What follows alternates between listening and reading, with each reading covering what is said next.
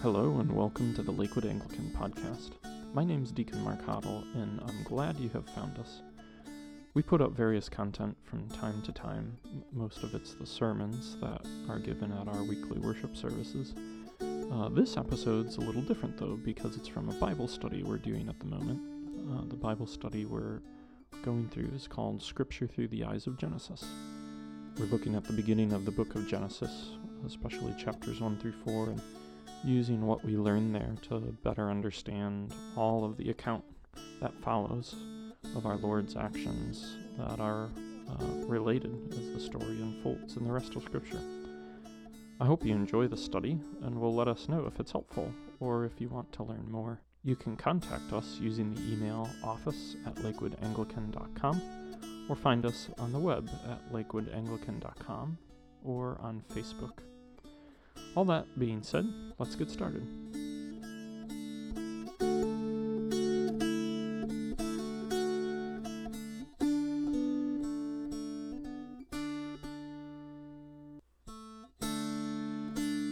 God formed man of the dust of the ground and breathed into his nostrils the breath of life.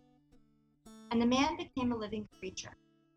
And the Lord God planted a garden in Eden in the east, and there he put the man he had formed. And out of the ground the Lord God made to spring up every tree that is pleasant to sight and good for food.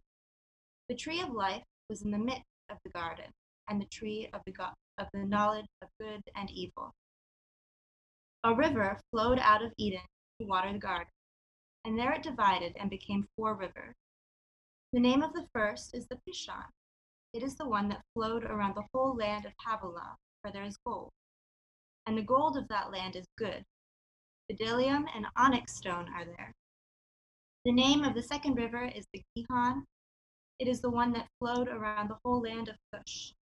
And the name of the third river is the Tigris, which flows east of Assyria. And the fourth river is the Euphrates.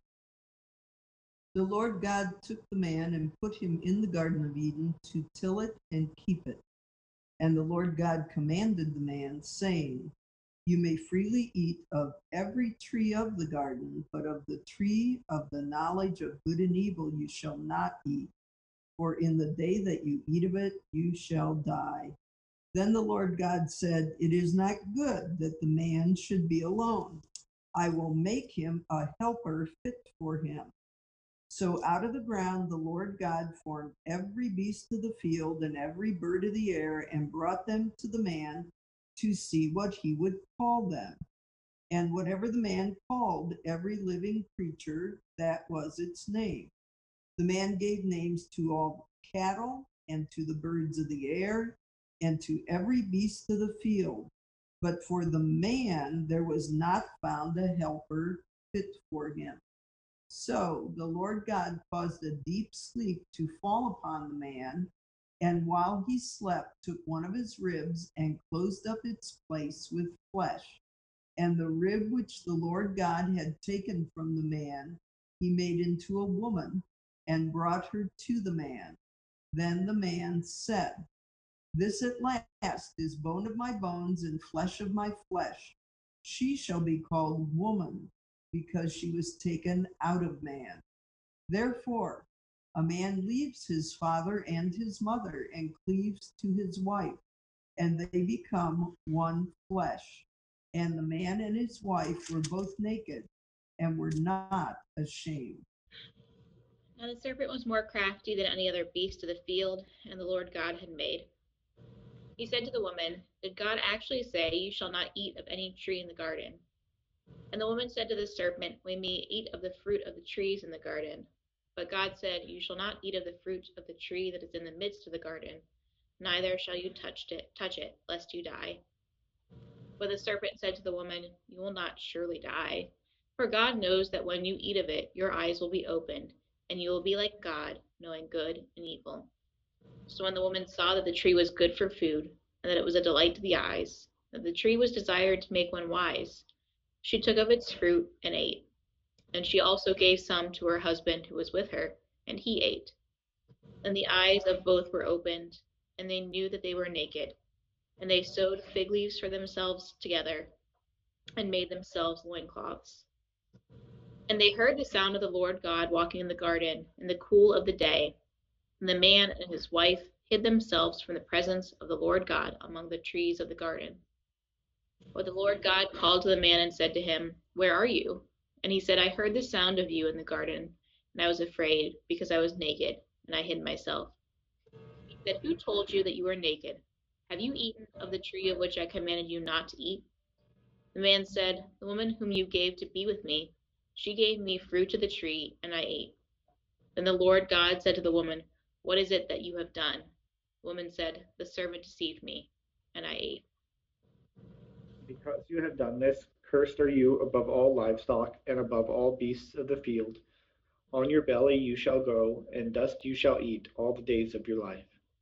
I will put enmity between you and the woman, and between your offspring and her offspring. He shall bruise your head, and you shall bruise his heel.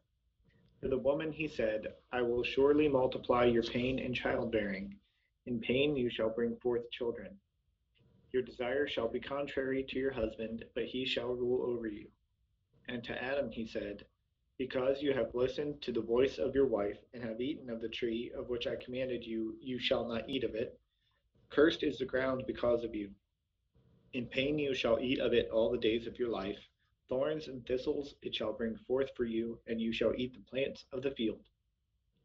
By the sweat of your face you shall eat bread till you return to the ground, for out of it you were taken, for you are dust, and to dust you shall return. The man called his wife's name Eve, because she was the mother of all living. And the Lord God made for Adam and for his wife garments of skins, and clothed them. Then the Lord God said, behold, the man has become like one of us in knowing good and evil. Now, lest he reach out his hand and take also of the tree of life and eat, and live forever. Therefore the Lord God sent him out from the Garden of Eden to work the ground from which he was taken. He drove out the man, and at the east of the Garden of Eden he placed the cherubim and a flaming sword that he turned every way to guard the way to the tree of life. The word of the Lord. Thanks be to God. Thanks be to God. Anything catch anyone's attention? To the end. I feel like the last statement by God in chapter 3 is kind of weird. He first off references us. At some point he says, like, 22. Is that 22? Oh, like one of us, and knowing good and evil. But then also doesn't seem like he finishes his sentence. Like, or at least the way it's written in our version of it, it looks like he kind of cuts off the sentence and doesn't really finish the thought. Take also from the tree of life and eat and live throughout the ages. And it just kind of... There's like an M dash, and then it just says, and therefore the Lord God sent him out from the Garden of Eden. Mm-hmm. Seems like there should have been at least the way it's written, a completion of a thought there. I don't know. I guess the completion is that he sent him out, but it seems a little odd. Yeah, like they could have put, the translator or whomever, I don't know, could have put a period there instead of an M dash, yeah. Right? Yeah. Which in the original Hebrew there's no punctuation whatsoever. Right. Yeah. So maybe it's just the choice to put a punctuation mark there that seems confusing to me. I think it's actually the ellipsis in English is good punctuation, because I've got it in my version too. You probably can't see it, but this is just barely. This is that Hebrew or Jewish translation that I've got. So a Jewish scholar, so he's working in his mother tongue. A Jewish scholar, when he puts it in English, puts the end dash in. So I'm suspecting we dug at it and started studying the grammar of the sentence, the reason why the end dash is there is because the sentence does just leave off. Which, this is training ground, like we've said, right? This is where we learn how to read scripture. So I think that's actually a quite significant observation. In fact, let me take you one to one that's a little easier. Let me get the reference for you. So I need another Bible. Huh. No, I don't know. Hang on. Notice, Holly, I thought you picked up well on remember how we talked about that this is again saying the man has become like one of us. Right? It's that plural. Mhm. Yeah, it is interesting that the switches from the singular to the plural for sure. Yeah, I thought so too. Okay, this will be easier to suss out than this little bit in Genesis. Go to Matthew chapter 14, and we're going to look specifically at verse 19. And what's everyone working in? ESV. ESV. I think Revised Standard. NIV. Okay, so we've got a few translations. That's good. I'm going to pull it up here. Matthew 14, verse 19. Is that? Matthew 14, 19. Yep. Okay.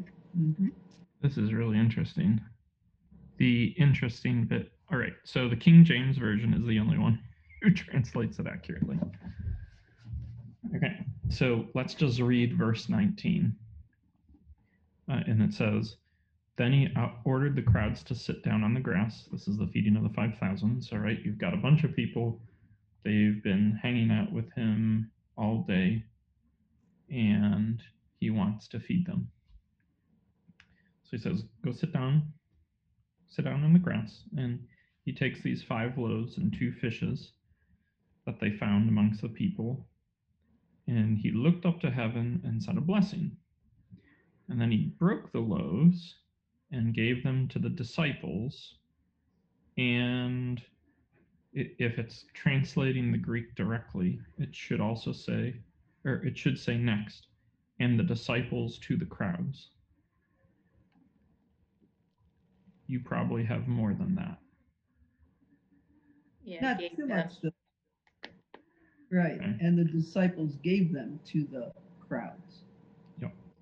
So your Bible translators are being helpful in an unhelpful way.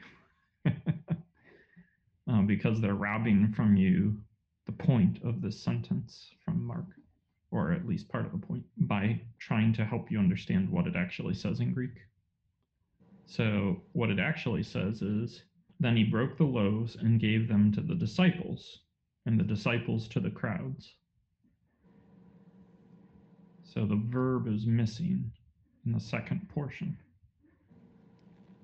So he broke the loaves, and he, Jesus, gave them to the disciples, and the disciples to the crowds.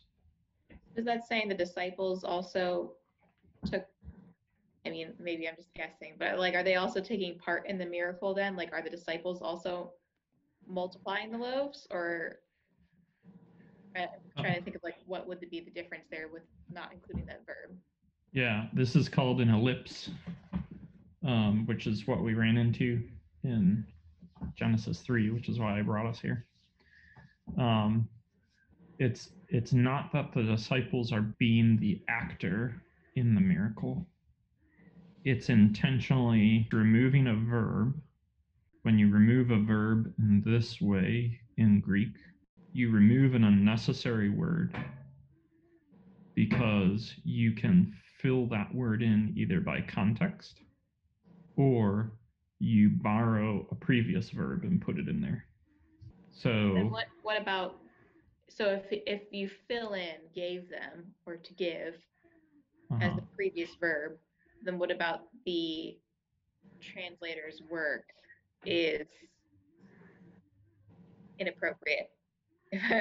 Well, see, this is where you get to translations. Is in Greek, you can leave that word out, and you have a Greek structural form which is acceptable. Okay, so you're writing good Greek grammar. but not in English. If you leave out the verb, you can read that, and Jesus gave the bread and the disciples to the crowd. Oh, okay. I see. Right? He gave the bread to the disciples and the disciples to the crowd. Like, here, you disciples, eat this bread. Okay, good. Are you done? Great. You crowd, eat these disciples. So leaving out gave is kind of a big leave out, right? Which is why the translator is like, no. That's not what it's saying in the Greek. So we're going to put, and the disciples gave it to the crowd, right? Because you can't do that in English, but you can do that in Greek. So in Greek, you have the option. If I'm going to write this sentence, I've got the option of putting in the verb in the second half, which is perfectly fine. Or I have the option of leaving out the verb in the second half, which is also perfectly fine. And one of the ways Scripture does its sense making, and it actually does it a lot, like wildly a lot, is it leaves out information that otherwise might be very helpful. And the reason why it leaves out that information is for you to go, hey, there's a piece of information here that might be very helpful, and they left it out. I wonder why they bothered to leave it out. Maybe I should think about this for a little bit. And then you go get a cup of coffee and you put your feet up and you sit and just kind of think about it or take a walk and muse on it. So if you've got a sentence where it says, Jesus gave something, and then the disciples gave something, but the writer doesn't want you to read give next to the disciples. He wants you to fill it in there because that's good Greek grammar, but he doesn't want you to read the word. He wants you to be like, they intentionally left out give. Why do you think the writer intentionally leaves out give next to the disciples? Was it like maybe the opposite? Oh, go ahead, Karen. I was just going to say the giving is from Christ himself. Yeah. They pass it out. They're like the foot soldiers, but they're not the ones that provided that, right? Exactly. That's why he leaves it out, because he wants you to go, multiple people are giving things, but only one person is giving things. Only Jesus is giving things, right? Well done. So that's how in Scripture, that's how ellipsis works. When you leave a hole like that, and you're like, why'd they leave the hole, and what's the context? And sometimes it's, I want to pay attention to the hole, and what should I be putting here, and is that significant? And sometimes it's, I don't want to pay attention to this hole. Well, what around here should be in the hole? And I'm going to go pay attention to where it is and the importance of it. Yeah. Sort of like when I was talking about a couple classes back, the fact that the very beginning of Genesis 1 is actually very bad Hebrew grammar to begin a sentence with a preposition. That's one of those, the author is doing something screwy. You're like, why are you writing a bad grammatical sentence? And then you sit and have your cup of tea and think about it. Like, oh, because you want me to focus on that preposition, and the preposition is in the beginning. That's what's really important here. But doesn't this seem very academic, that unless you're trained or, I think reading the Bible should be enjoyable, and this feels more like a homework assignment. I mean, why I feel overestimated by the author, right? What's your time though? I mean, I might not be the most academic, at least in the training of seminary, maybe some college stuff, but I think you can still, I mean, depending on the translation, and maybe that's just kind of on the translator's choice. Back in Genesis, at least, there's just an M dash and nothing happens. So at least I think that would stick out to maybe the average reader, I would think. Yeah. But I think I see what it meant now, but I don't know if I would have figured out what it meant without Mark's explanation. So that's Yes, what's that confusing. right. That's it, Holly. Right. That's it. That well put. I agree with you. So I think I That's have it what I'm figured trying out. to say. Yeah. Yeah. But I don't know Yeah. if I would have gotten there without that example of like, okay, I think I kind of know what's going on now, but Right. But maybe after this class, as individual private readers, then we might be more sensitive to that kind of clue. well, at the same time, I mean, how many Christians throughout the ages have even been able to read the Bible? So, Right.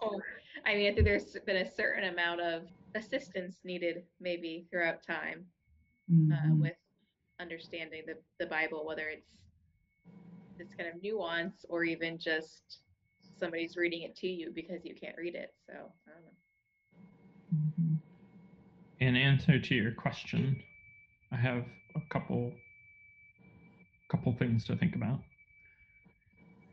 What's your favorite literature? What's your literature it's the easiest to read? You can pick it up and relax to it.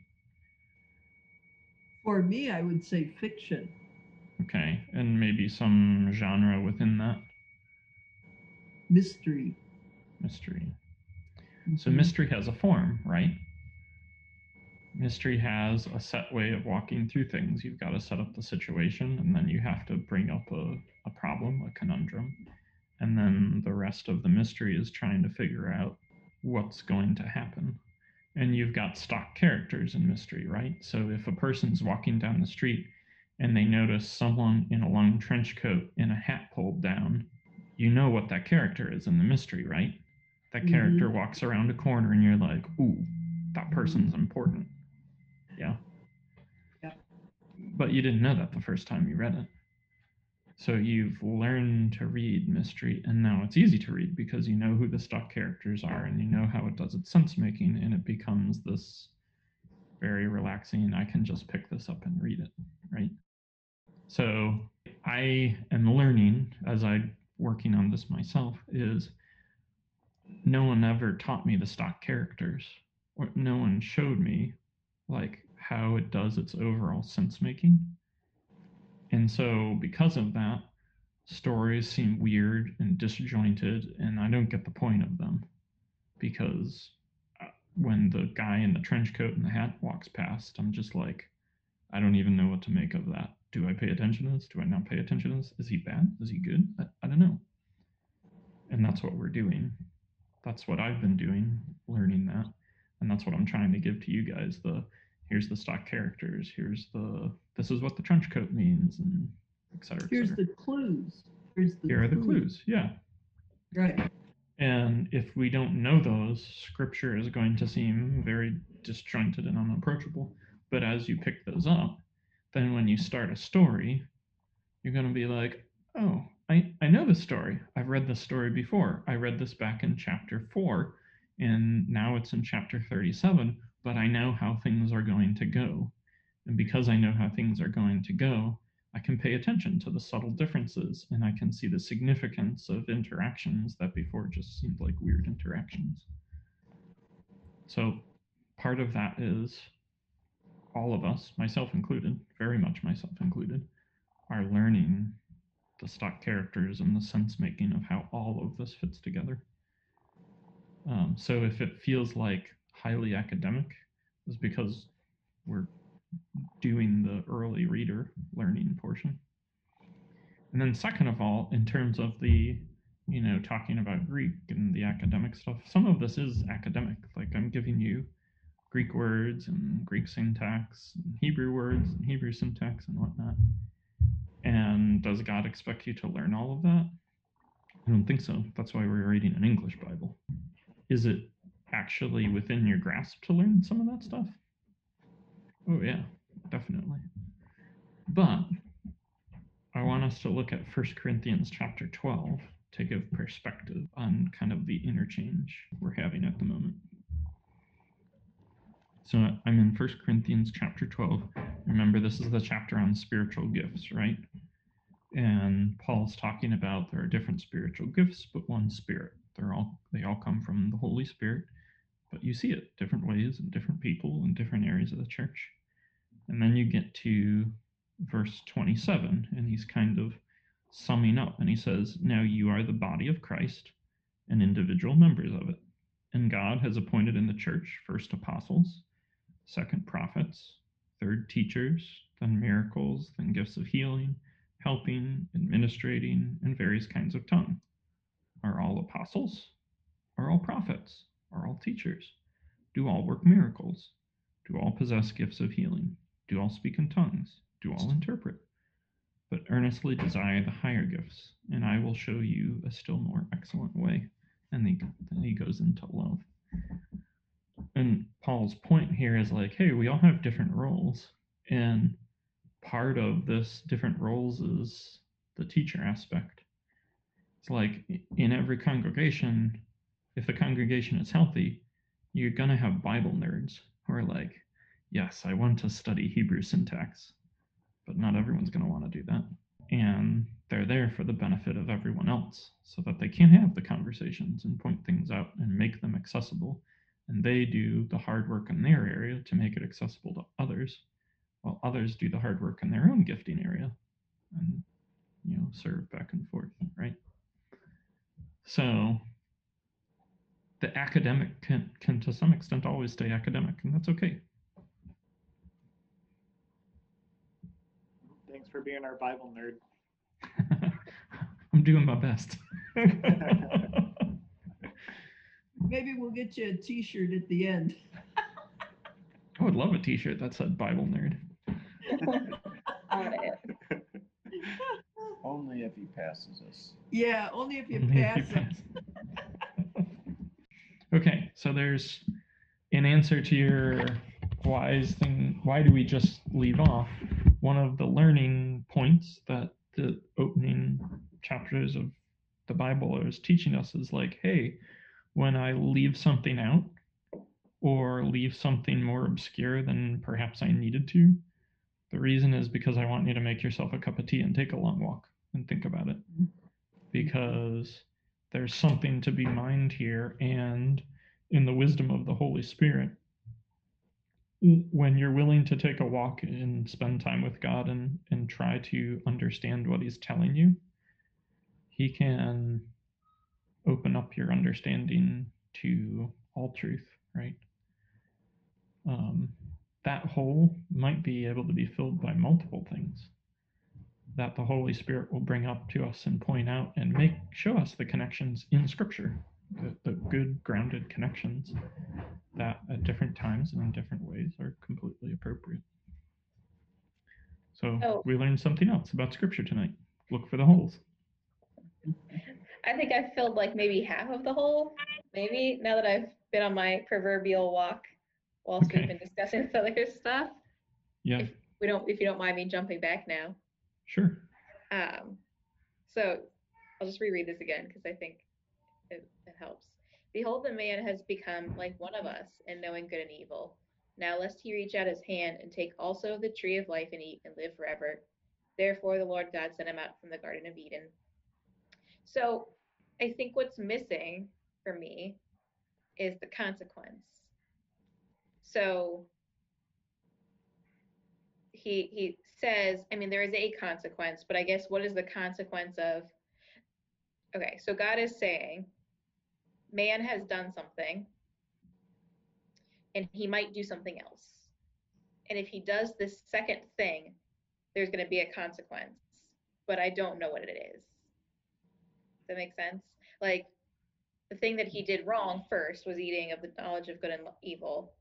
And now he might eat of the tree of life and eat and live forever. And there's kind of an implied, like, because of that, there's going to be a consequence to him eating of the tree of life. Therefore, I'm going to stop him. I'm not going to let him do that thing. But we don't really know what that consequence is necessarily, because from our perspective, the tree of life should be a good thing. Like from all the other indicators throughout the Bible, the tree of life is a wonderful thing. So why did God stop him? Yeah. He has stopped him for some reason. I guess maybe because it's not the appointed time, as we hear throughout the Gospels. But there's some reason that God makes him not do that and kicks him out essentially to prevent him from eating of the tree of life. Yeah. So I think that's what's missing, but I don't entirely understand why it's missing, because we don't know why God would stop him when we could have been done with this whole thing in that sentence, essentially. You're completely tracking in the right direction, Holly. But I'm not going to fill in the other half. Okay. Because it will be more rewarding to you if as we study you keep musing on that. Catherine, if you want to pitch something, that's fine. I'm just not gonna. Do you want me not to? I don't know. No, you should. Yeah, part of this is I never want you to grow to the point where you're dependent on me to fill the answers. Like the whole point of this is to give you the skills that you can do study too. And you might not read it in the Greek or the Hebrew, but you're more than capable, and part of my job as clergy is to equip you to do that. I don't want you dependent on me. I want you all able to do this on your own and then share and disciple others. So take a swing, Catherine. I guess my thought of it when you're talking about that, Holly, is if it happens now, we don't need the rest of Scripture. Like it's just fixed, right? But since God has at that point like cast us out, we wouldn't be living forever with God. So really it would be terrible, right? Because it would be eternal life in separation, one would think, right? Because I guess his idea is like, well, maybe, but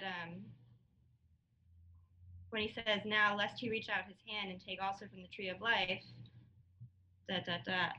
I'm going to drive him away. So he'll be separated, but I don't know. I think there's some hope in that. But like not permanently separated. Yeah, I kind of see what you're saying. I think what I like that idea, but at the same time, I don't know, do we have the context for what the tree of life is at this point to know? Because like the only other reference I can find to the tree of life so far is in 2:9, where it just says the tree of life was in the midst of the garden and the tree of knowledge of good and evil. And that's it. And then he talks about some rivers for a really long time. Mm-hmm. And you can get into the river of life and stuff too, but that's all we say about it. And this is kind of as far as I can tell, the only next reference to it is now. So how do we fill in the gap between those two tree of life references then? If, other than the fact that maybe I'm just massively overthinking it, other than the fact that God says here, the tree of life means you live forever. But I do like what you're saying, Catherine, because I think, right, there's got to be a reason that God stops him. So, but God also never prevents him from eating of the tree of life. That's not one of the trees that he forbids him from eating either. Mm-hmm. Okay. I'll stop word vomiting now. But no, this is great. This is great. This is wrestling with Scripture. This is Jewish meditation literature where you have to like read it and then think about it. And when you come to the end of your thinking and hypothesis of what does this mean, then you've got to be like, well, I'll think about it, I'll pray about it, I'll listen, and you know what, I'll go read other stuff, because if I go read other books where this idea is developed, then once I see it developed somewhere else, I might be able to come back and read it with a deeper understanding of the tree, and having that deeper understanding get what they're doing with it here. So that was awesome. That's the kind of stuff I want happening in our study together. Sorry, I jumped on. You were going to say something, I think, too. But I was also wondering, what's hanging me up is the break is like in the quote, and in this case it's a quote as opposed to like Matthew where it was just like, the author telling you what happened. Discourse. And so it's like, is the break in the quote like, did the Lord God stop speaking, or did somebody just be like, "Wow, he's rambling. I'm just going to stop writing down what he's saying now"? Because that seems like like what don't we want to know everything that the God said? Yeah. Talking to. I mean, I assume he's kind of talking amongst himself, as it were, but Maybe he didn't want to share what that bad part would be. Maybe. Maybe it's too much to hear at this point in the story. Yeah. Your question, Seth, actually brings us to a different question that I think is really important here at the beginning of Scripture to ask ourselves, and that's when we say Scripture is written by people and inspired by the Holy Spirit, like what do we mean by that? So as you think about Scripture and it being inspired by the Holy Spirit, what's your concept of what was going on when someone sat down and wrote this? Like, how do you imagine that in your mind? I mean, I imagine it as, like somebody writing it, but like the words aren't coming from them. They're being told what to say in a way, whether it's, maybe they're just, the words are coming to their mind as they're writing it down, or it's kind of like, if I want to think about like how this actually might have happened, that's kind of how I think about it. Kind of like in in my church growing up, we believed in the gifts of the Spirit, and we would sometimes have people like singing songs in tongues and stuff like that during a church service. And I don't know, that's kind of how I always was kind of taught that that's kind of how that thing went. Okay, yeah. What about other folks? What concept do you have of the divine inspiration of Scripture? I always thought it was as a person was writing his thoughts, those thoughts were coming from God. Mm-hmm. It wasn't like God was talking to him or dictating to him, but as he wrote, it just kind of flowed out, and it was the thoughts from God. Mm-hmm. So very, very stream of consciousness, but the consciousness was giving out like fully developed, fleshed out. This is what it is. Yes. Yeah. I was just going to say, that's describes my kind of concept of that also. But now, an interesting perspective is, say, as the Apostle Paul effectively writes huge sections of the New Testament, does he ever cross anything out and try it again?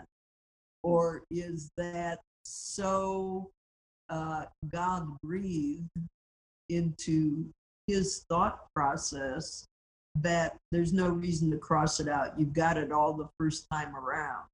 Or is there some human struggle in there? Well, and that's a good point, Karen, of like, especially with Paul as an example.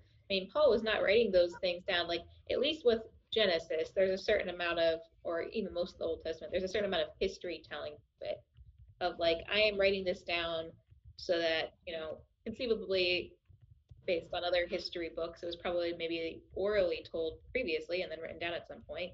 But Paul is writing these letters to other churches, not with the intent of keeping a history. He's usually writing them to tell them off a little bit, to say you've screwed up, and not with the intent necessarily of getting it into to anybody else reading it.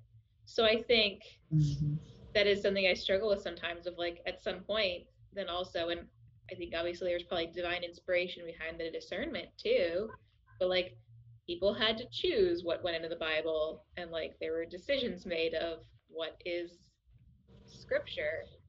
So in addition to the writing aspect of it, there was the deciding aspect of it too. And I don't, there's at least a certain amount of evidence that not everybody agreed, because you have like parts of different books of the Bible where there's like parentheses out parts where it's like, this wasn't in part of the Bible, but it's in this Bible, So I don't know. Yeah. Well, Paul had a scribe, and I didn't really pick that up until you go along, and then suddenly the scribe says, "Oh, by the way, say hi to so and so from me." And it's like, Yeah. "Oh, wait a minute, what's going on here?" Does God really need us to have this part? Yeah. Well, yeah, and scripture actually says a lot about how it's put together. There's many references in it about who wrote what, and you get those very human interactions like you were talking about, Dad. And there's no scandal there in understanding it as inspired by the Holy Spirit. And if people who are not Christians are reading this, bringing it up and saying like, "Oh, look, this is man-made," like, of course, haven't you read Genesis 1 and 2? What are people supposed to be? What were they created as? Image of God. Yeah, his images. So if we've got that role, don't you think he's going to involve us in writing his word to us? He's always wanted us in that role. He's not going to ignore that role. In fact, he's bent on including us in that role, to the point where he really gets himself in some difficult situations because he's including people in his role. You look at Abraham when he lies about Sarah being his wife. And Abraham shows up, lies, and someone, the first instance is Pharaoh. Pharaoh takes Sarah to be his concubine because she's pretty. And then Pharaoh has plagues upon him. And you've got this situation where, like, God has told Abraham, "I'll bless those who bless you and curse those who curse you." And taking his wife is certainly a curse. And God's put in this difficult situation of saying, "You're my man, and I told you I would defend you. And you lied to someone, and your lie got you in this situation. But I told you I'd defend you. And so here you go, Pharaoh. Here's your curses. Don't touch her." So, yeah, just a couple examples of places where the Bible talks about how it's put together. One is that I've got for you is in 2 Kings chapter 1. And it's talking about the king Ahaz. And you get to the end of the chapter. I'm in verse 17. It says, "So he died according to the word of the Lord that Elijah had spoken. Jehoram became king in his place in the second year of Jehoram, the son of Jehoshaphat, king of Judah, because Ahaz had no son. Now, the rest of the acts of Ahaz that he did, are they not written in the book of the Chronicles of the kings of Israel?" So the author is telling you, like, here's my source material. I got the story out of the book of the Chronicles of the kings of Israel. So he's taking something else. There's some other book that's a history book. It's just an account, right? And he's gone and he's taken a couple of stories, important ones, and he's put them here because by putting them here in this way, you're going to understand how the overall story develops. And that's why 2 Kings, like we put it in our books, this is history, right? Mentally, we slate this in our English Bibles as part of the historical account. But it's not in the history section in the Jewish breakup. It's in the prophets section. So Why would that be? to me, of course, I'm speaking as a Christian reader. To me, it so clearly seems history. I don't even see any room for ambiguity on it. But perhaps you haven't noticed before that someone took it out of a history book and put it here for a reason and didn't take all of it. And they took some of it. And the reason he only took some of it is he doesn't want you to just know the history. He wants you to know the significance of the history, which is why he chose what he chose and wrote it how he wrote it. Because he wants you to understand the deeper meanings behind what was going on at that point in time in the overall arc of the story of God's people and his redemption. Isn't it true that then he kind of, at least sticking in Second Kings, that sentence, because that formation kind of comes up over and over again, isn't this in the Chronicles? Just go read Chronicles. Yep.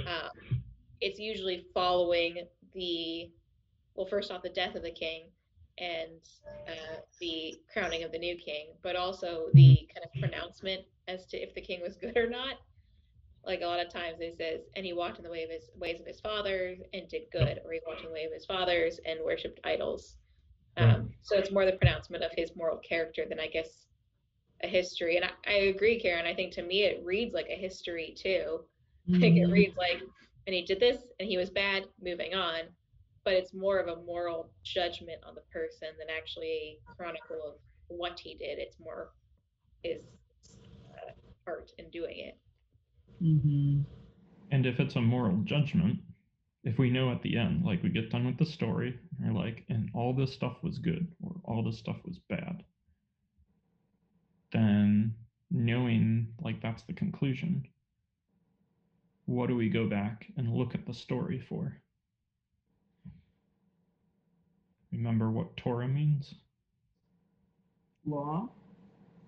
Law is how it's frequently translated, but that's not how I've been translating it for you, has it? Wisdom, right? Instruction. Yeah. Yeah. So if Torah is instruction, that's what it's supposed to be doing. This is teaching you what's good and what's bad. It's instructing you. It's training you. It's not giving you laws that you have to follow and, to jump over the bar. It's saying, if you want to know who God is and his ways and how to live like him, here, read this story about Ahaz. He wasn't good. Look at how he behaved. Understand the heart of God if this is not his heart. Which makes it instruction, not just a legal, don't spit on the sidewalk. Make sense? Mm-hmm. Yeah, it does. Okay. This is a really interesting one, which I found fascinating. Okay, so in Jeremiah 36, you get this. I'm starting in verse 1. It says, in the 4th year of Jehoiakim, the son of Josiah, king of Judah, his words came to Jeremiah from the Lord. Or this word came from Jeremiah from the Lord. Take a scroll and write on it all the words that I have spoken to you against Israel and Judah and all the nations. From that day I spoke to you, all the days of Josiah until today. That's a long time. That's 20 years. So God lets Jeremiah wandering around as his prophet, telling things to people for 20 years. And after 20 years, he's like, oh yeah, write that down. All that stuff for the last 20 years I've been telling you, go get pen and paper and write that down now. That's a long gap. So, verse 3, it may be that the house of Judah will hear all the disaster that I intend to do to them, so that everyone may turn from his evil way, and that I may forgive their iniquity and their sin. So he's I've been giving you things to tell people for 20 years, and it's been spaced out. It's been 20 years. So I want you to go back and think about all the stuff I've told you for 20 years and write it down all in one spot. So it's condensed. It's not like a sip of orange juice every few weeks. It's here's a jug of it and drink it all at once. it might make an impression. That's essentially what God's saying. So verse 4, then Jeremiah called Baruch the son of Neriah, and Baruch wrote on a scroll all the dictation of Jeremiah, all the words of the Lord that he had spoken to him. So it's this image of Jeremiah and Baruch are hanging out, and Baruch's like, great, what did he tell you? What should I write down? And Jeremiah is having to recall 20 years of ministry of, right, okay, that he had me do this weird thing this one time. Let me tell you about it. Let's write that down. Okay. And they keep going through the history and trying to record it. And 5 says, and Jeremiah ordered Baruch, saying, I am banned from going to the house of the Lord, so you are to go on the day of fasting in the hearing of all the people in the Lord's house, and you shall read the words of the Lord from the scroll that you have written at my dictation. It's like, the king won't let me show up, so you're going to go in my place, and you got to read the scroll. Okay. Skipping forward to 20. So they went into the court of the king, having put the scroll in the chamber of Elishama, the secretary, and they reported all the words to the king. And king sent Jehudi to get the scroll, and he took it from the chamber of Elishama, the secretary. And Jehudi read it to the king and all the officials who stood beside the king. Okay, so the king's heard about the scroll. He's like, okay, bring it to me. And he tells this guy, all right, we're all here. Read it. Tell me what does Isaiah have for us now? What did you write down?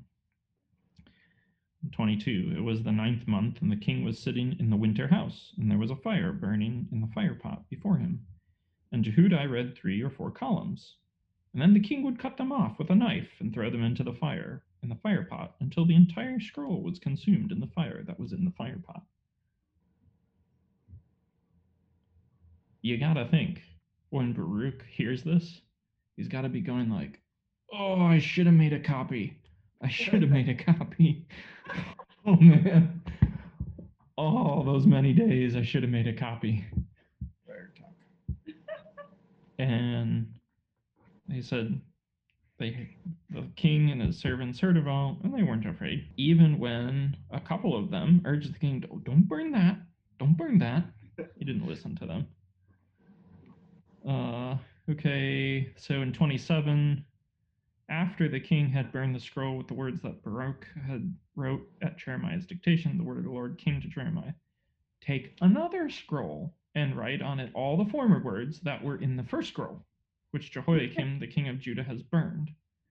And this is where I get the Baruch saying, like, I should have made a copy. Like, the text says he didn't have a copy, and it got burned. And God was like, we're going to need those. Write it again. Okay, and 32. Then Jeremiah took another scroll and gave it to Baruch the scribe, the son of Neriah, who wrote on it at the dictation of Jeremiah all the words of the scroll that Jehoiakim, king of Judah, had burned in the fire. And many similar words were added to them.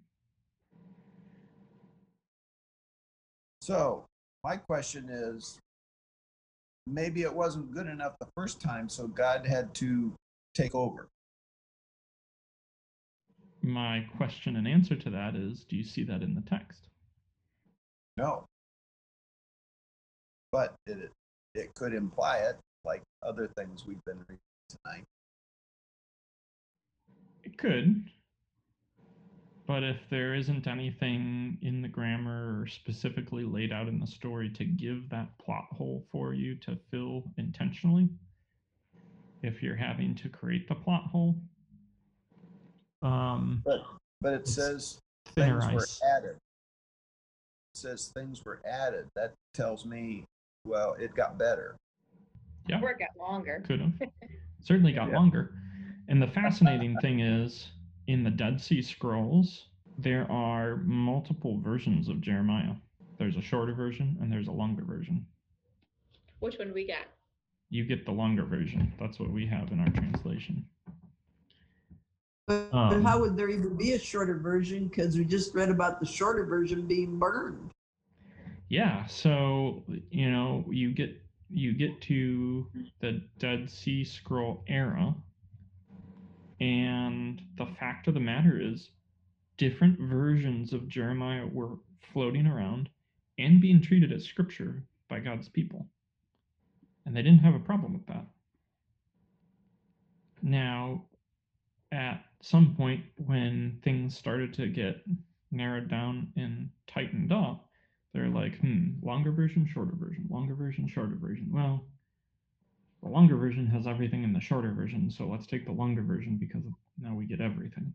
But now this is scripture witnessing to us, right? We've got one guy saying, hey, I've got source material. Like, I took this from this other book, and the rest of it's there if you want to read more about Ahaz.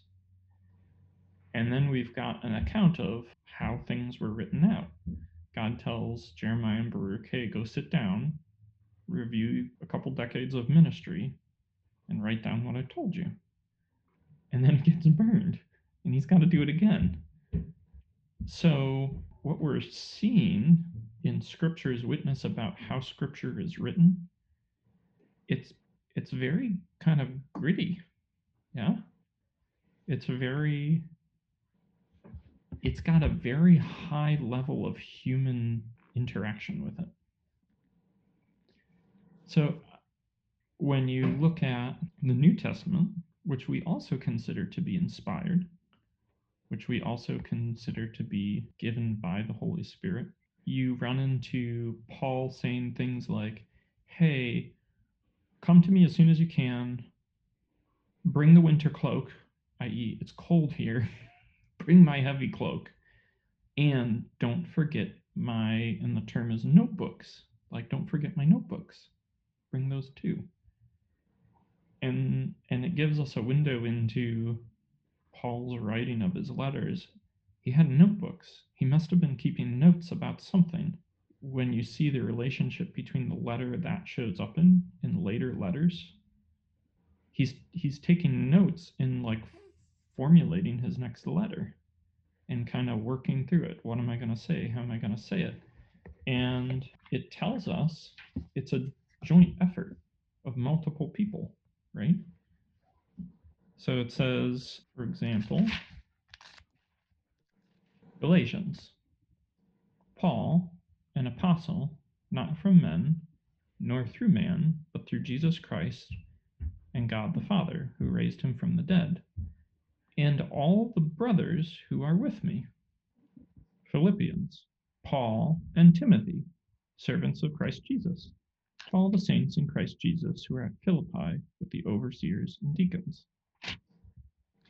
1 Thessalonians, Paul, Silvanus, and Timothy, to the church of the Thessalonians in God the Father and the Lord Jesus Christ, grace to you and peace. So Paul, even in these letters, he's like, I'm not the only one who contributed to this. I've got other people who are writing this letter with me, and like we've talked through it, and we've decided what we want to say and how we want to say it. And part of that is the job of scribes too, for that era. You would kind of dictate something, and the scribe would be like, that's good, but let's take these 3 words and use this word for those 3 words, because ink and paper are super expensive. A letter, one of these letters, in modern day cost is like $4,000 to send that letter at that time. So you don't just sit down and dash something off. It's a very, very careful process. And you spend time being sure, like, how many words do I need to say this? Because each word is very expensive. And if you think about it, though, like, while there's not necessarily the same cost associated with it, but like, I work with professional writers for a living, and like nobody writes something by themselves. Or if you do, you don't have a very good manager. Because like, I mean, it is a very collaborative effort. And even if you think about something maybe outside of the professional realm, more of the personal realm, if I were to say write an email to somebody to let them know something, there's a very solid chance that I mentioned it to Seth along the way, or I mentioned it to a friend along the way. So that makes sense of like, this isn't just Paul, it's Paul and the the people around him who he probably discussed, especially if it's really difficult issues. Like, he's not just thinking about like this really deep problem by himself. He probably talked it through with some other people to get some advice. So that makes sense. I'm going to drop off, Mark, but I'm hung up on the beginning of chapter 36 in Jeremiah. Jeremiah 36. Where the Lord says to Jeremiah, hey, we got to get this recorded. You know, what you've been doing, let's get it recorded. Yeah. What I don't understand is why was Jeremiah banned from the temple? Oh. That's a good question. I don't know the exact answer at the moment. I think one of the kings or priests got upset at him, which is not surprising. Earlier in the book. Yeah. I'll take a look and find the reason and let you know. Okay. Very good. Well, thank you, everyone. Have a good evening. We will look forward to our musings. Good night now. Night. I actually just looked it up because I was curious.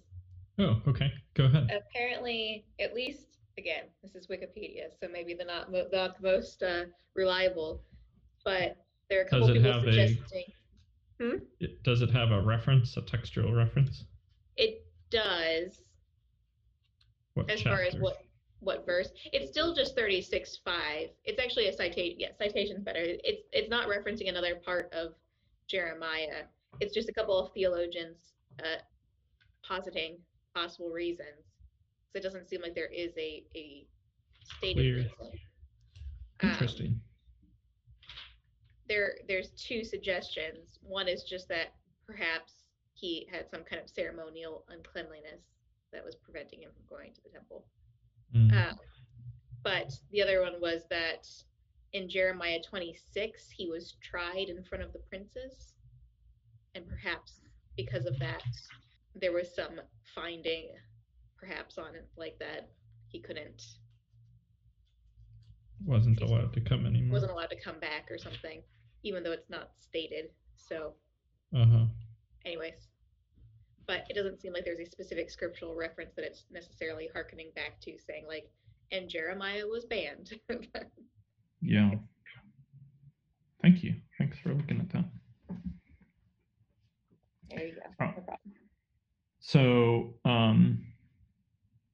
yeah, we mused a little bit about how we thought scripture was written, and then we looked about what scripture says about how it was written.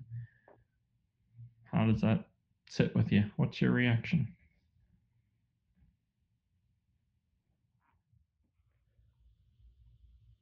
Well, I think different parts of it were written in different ways. That's certainly true. So it does make me think a little bit more about how was Genesis written, but and, it is very different from Paul's letter or a recording of history in that nobody was there. Yeah. But it definitely would make sense if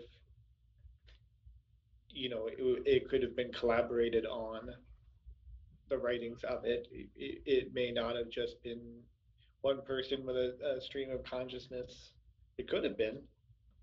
I think what's interesting, it kind of gets back to the point of what we've been talking about for the past 6 months or whatever, which is that the logical side of me perhaps, or the intellectual, where I get kind of hung up on the councils decided that these were the books, and why didn't they include the Apocrypha, and because the Apocrypha seemed pretty good too, and then why didn't they include stuff after Revelation, because there probably was some other good stuff that people have written in the past 2,000 years and all of that. But at the same time, when we see how many clear callbacks and references and pieces that are happening in the books that are there, not that there might not be callbacks in some of the apocryphal books or whatever. Yeah. There's a clear tie that I think you could probably only call divinely inspired between the books that are present and the way they work together. Like, I mean, even those Genesis passages, as I was trying to suss out the tree of life and its meaning, you know, clicking on all of the cross references and stuff. Most of the cross references to the tree of life are Revelation. So, you know, you're seeing these pieces and themes and words and ideas all coming back and persisting throughout the different types even of the historical and the oral histories or the law or the or the psalms or the poetry, you know, all of these things, you still see those themes running through all of them. So you can kind of understand why these were the ones that were chosen, even though there probably are other solid books for reading out there too, like the Apocrypha. Sure. So, well, and that's why as Anglicans in our tradition, we don't just ignore them. We do read them. They can give us insight into how things were written and what was going on historically and things like that. We don't treat them on the same level, but we don't need to be scared of them. I feel like some Protestants are just scared of them, or worried that they'll get lifted up and treated at the same level as Scripture. And I think part of that is if you've got this idea of the writers of Scripture go into this like trance or dictation and you just write it out. And when you're done, you kind of set down your pen and pick it up and be like, great, what did I write? Let's see what's the word of the Lord. And then you read it yourself and you're like, oh, this is awesome. If it's that kind of download experience, then another document which you're saying is carefully constructed by people, I don't want to put this download experience next to this careful construction because it has too much of man's fingerprints on it. Yeah. And so you get worried about letting those interact with them. But God tells us in Genesis 1, he wants our fingerprints on everything. And if you keep that distinction, this is Scripture, and this helps us understand Scripture, but it isn't on the same level. It doesn't need to be as scary as some traditions make it. Maybe that.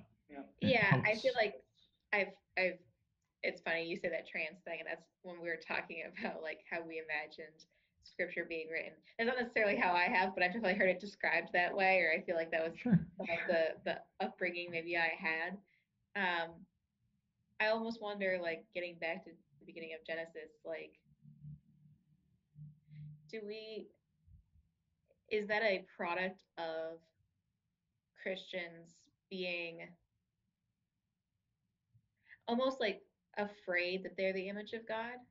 Like, essentially, like a denial of the image of God within us and our ability to create at that level, to the point where it's like, it's almost like a rather lowly view of humanity, of saying like, I'm so lowly that I couldn't even work with the inspiration of God unless he completely blacked out my brain, blacked out my soul, and took over. And I woke up and this is what I came up with. So it almost seems like a denial of our imagery of God to even think that way to a certain extent. I think you've put your finger on a big portion of it. I think that's why part of the reason why some folks get worried about some of the ornate vestments, because it gives an idea of like you're important. You're putting on this clothing and you're showing yourself to be important. And if they don't understand, well, the reason we're putting this clothing on is because we're playing a role. It's like a drama. And we're not us anymore. We're showing different aspects of who the church is and what they do. And yeah, you are important. God thinks you're very important. And if you have that high view of humanity, right? And there's a difference between our view of humanity and our view of fallenness. We should have a low view of fallenness. Fallenness is we've fallen short of the glory of God, and that's a big deal. But if we make that the definition of humanity, then we're not going to understand when we get to the New Testament and we run into things like, you'll judge angels. And if anyone is in Christ, he's a new creation. And the fact that we've had good works prepared for us since the beginning, and that we are the light of Christ to the world, we're going to look at those things and we're either going to think we're not up to the task or we're not worthy of the task because we're focused on our sinfulness. But Jesus dealt with your sinfulness, right? That isn't part of your identity anymore. You're righteous. You've been declared righteous before God because of the blood of Christ, and that's been dealt with. Doesn't mean you have stopped sinning. We still wrestle with that, but your identity is no longer there. Your identity is in Christ. And being a saved image of God, baptized in water and made clean by the blood of Christ, anything you do is incredibly important. We see this in Hebrews. It's it's kind of funny, you know. You get to Hebrews and there's the chapter 11, which is this by faith thing. Now faith is the assurance of things hoped for, the conviction of things not seen. For by it the people of old received their commendation. By faith we understand that the universe was created by the word of God, so that what is seen was not made out of the things that are visible. By faith Abel offered to God a more acceptable sacrifice than Cain, through which he was commended as righteous. God commend, and it goes on, and you've got all these people show up in this. By faith Abraham obeyed. There's 10 specific instances of God testing Abraham. And the word test in the Old Testament isn't like here's a bar, can you jump over it? Test is a revealing, like I'm going to put you through a hard situation and it's going to reveal your true character. That's a test. That's what we're saying in the Lord's Prayer, where we say, lead us not into temptation. A word that we translate temptation can also be translated as like the time of trial, the time of testing. Please don't take me into tests. Don't take me into revealing my true character. And then we follow it up.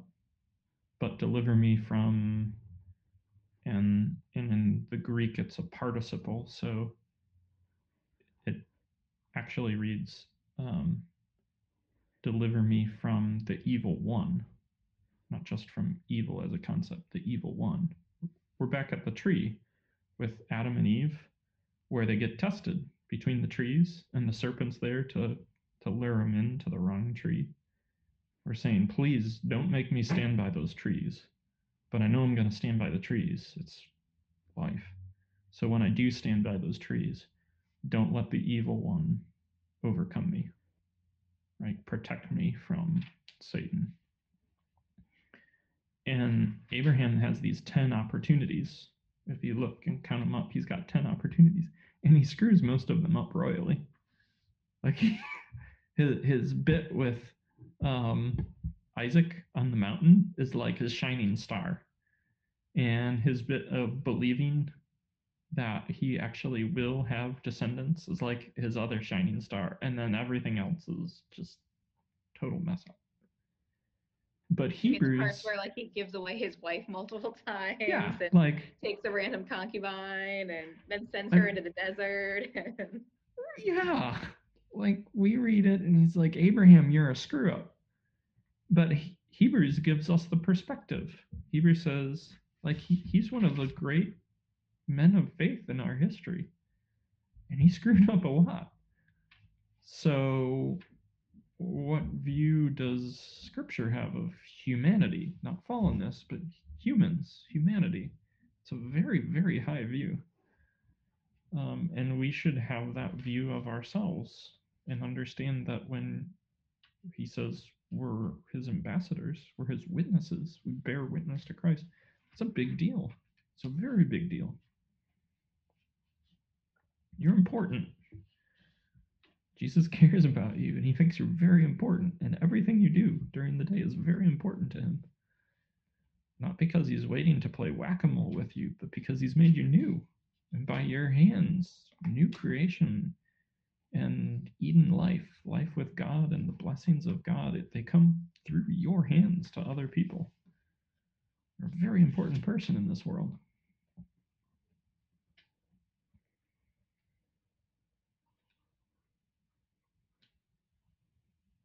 Yeah? Yeah. So, as we close, in reference to the decisions before the tree of knowledge of good and evil and the tree of life, I want to leave you with just a little bit of Hebrew that you can muse on. The tree of the knowledge of good and evil is how most English translations, in fact, all that I know of, translate it. But the two words there in Hebrew, good is tov, and bad or evil is ra. And the word ra doesn't have a moral aspect to it. So if I say, can you give me examples of things that are evil? You'll probably name things like murder, rape, theft, things that have evil intent, subjugation, slavery, things like that. Those are evil things. And the word ra does encompass them, but it also encompasses things like I hit my thumb with a hammer while I was nailing in. That's ra. Or I baked a cake and the center fell. That's ra. It's just bad. Like, it's not that there's a moral component to it, it's just not desirable. It's a bad thing. So, the tree of the knowledge of Tov and Ra, of good and bad, it's deciding what's good and bad. That's what's going on. That's the tree. It's where you decide what's good and bad. And what happens is when humans say, okay, I have this opportunity, I can eat from the tree of the knowledge of good and evil, and by eating that, it's me saying, I want to be the decider of good and evil, or good and bad. I want to draw that line between the two. And eating from the tree of life is, I want God to draw that line. I want to be his image. I want to execute his will on earth. And we see throughout Scripture, God wants us to know the difference between good and bad. That's what the Bible calls wisdom. That's biblical wisdom, knowing how to live well God's way. And we have whole books devoted to helping us understand where to draw that line between good and bad. And the fact that God's dwelling with Adam and Eve and going and walking with them, like he's regularly interacting with them. The scholars think that what that portion of the story is pointing to is he's giving them that knowledge. He's showing up and working with them and talking with them and helping them understand how to be his images. And they, by eating of that tree, it's like, I just want to jump to the end. Just, I'll do this. Let me eat and I'll do this myself. So what we're going to see is when we take on that role of drawing the line, we never draw it in the right place. So not only do we have the issue of Adam and Eve disobeying God, and notice disobeying God is the first place of drawing that line, right? Because he said, this is bad. If you eat from it, you will die. It's a double word there in Hebrew. It's like you'll really die. And when Eve takes the fruit, she's redrawing the line. She's doing exactly what that tree is about. She's saying, you've told me, you, God, have told me where to draw the line, and I want to draw it somewhere else. So when she takes the fruit and eats, it's the eating that culminates the decision. This is, if you think about this, this is where sin kind of draws its line. You can consider sinning, but you're not guilty until you actually do it, right? So she saw that it was good to eat and pleasing to the eye, but they don't actually get in trouble until they actually eat from it. Yeah. So throughout the rest of Scripture, and this is a design pattern that shows up all the time, where people in front of circumstances where they have to choose, am I going to do it God's way, or am I going to draw the line myself? And when they do it God's way, Eden life, full, abundant life with God, breaks out in them and to the people that are around them. And when they do it their own way, people die. So we're gonna spend more time on that next time in both the Sunday class and this class of exploring that, and then we're gonna hop forward and look at a couple situations because there are specific words in Hebrew that gets used in the Adam and Eve story that end up being our trench coat guy in the hat, where when we run into those words in a later story, we'll be like, I know this story. I've read this story before. This story doesn't go well. So we're going to focus on that a little bit more next time. Questions before we wrap for the night?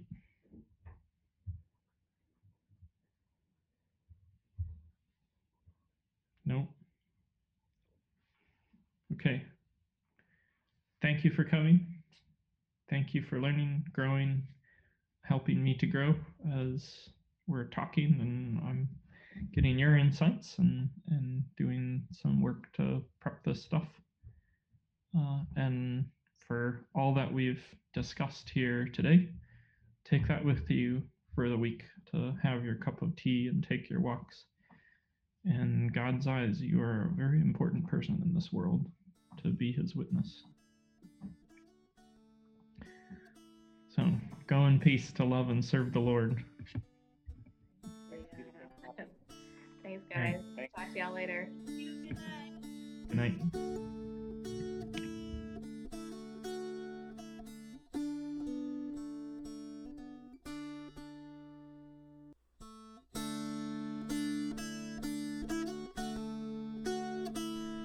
Thanks again for joining us. We hope this has been a helpful and encouraging time hanging out with myself and some of the other members of our congregation who were walking through this portion of Genesis.